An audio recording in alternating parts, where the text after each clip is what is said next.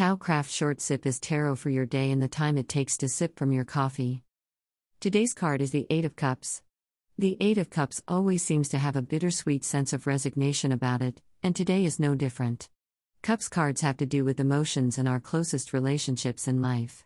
Very often the Eight in particular has to do with a needed, healthy, healing, necessary parting of ways. Often when we see this card, something is being left behind, even if it is as minor as a bad habit. It reminds me a little bit of an exercise the therapists would give the clients when I worked as medical support on an inpatient rehab unit long ago. They would write a letter breaking up with their addiction, essentially saying goodbye to their drug of choice. I'm not suggesting that everyone hearing this is addicted to something or anything so dramatic, by intuition seems a little stuck on the idea of a bad habit. This is the time of year for making those healthy lifestyle resolutions. If you have any inkling that you need something like that, then this is a good time of year for it. The collective energy is working in your favor and you have plenty of company along that path. That's on the nuts and bolts physical level.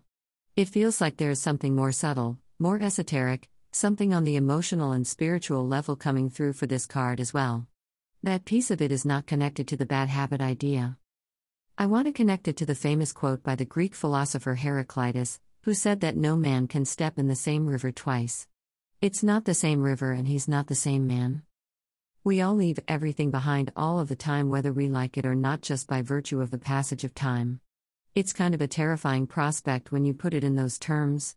But moving forward can include moving to a place of remembrance and appreciation. We are always moving forward through an ever-changing river of time.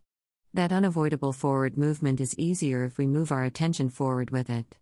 Turn to the past too much for too long and you get an awful lot of water splashed right in your face. You can carry the good parts of the past with you, and you can leave the harmful parts behind, but you can never walk through the same river twice. We can only flow forward. Thank you so much for reading, watching and listening to these, almost, daily short sip tarot clips. The virtual tip mug and memberships on Ko-fi supports the creation of the blog, podcast and YouTube shorts. Your likes, subs, follows and shares are always, always appreciated. See you at the next sip.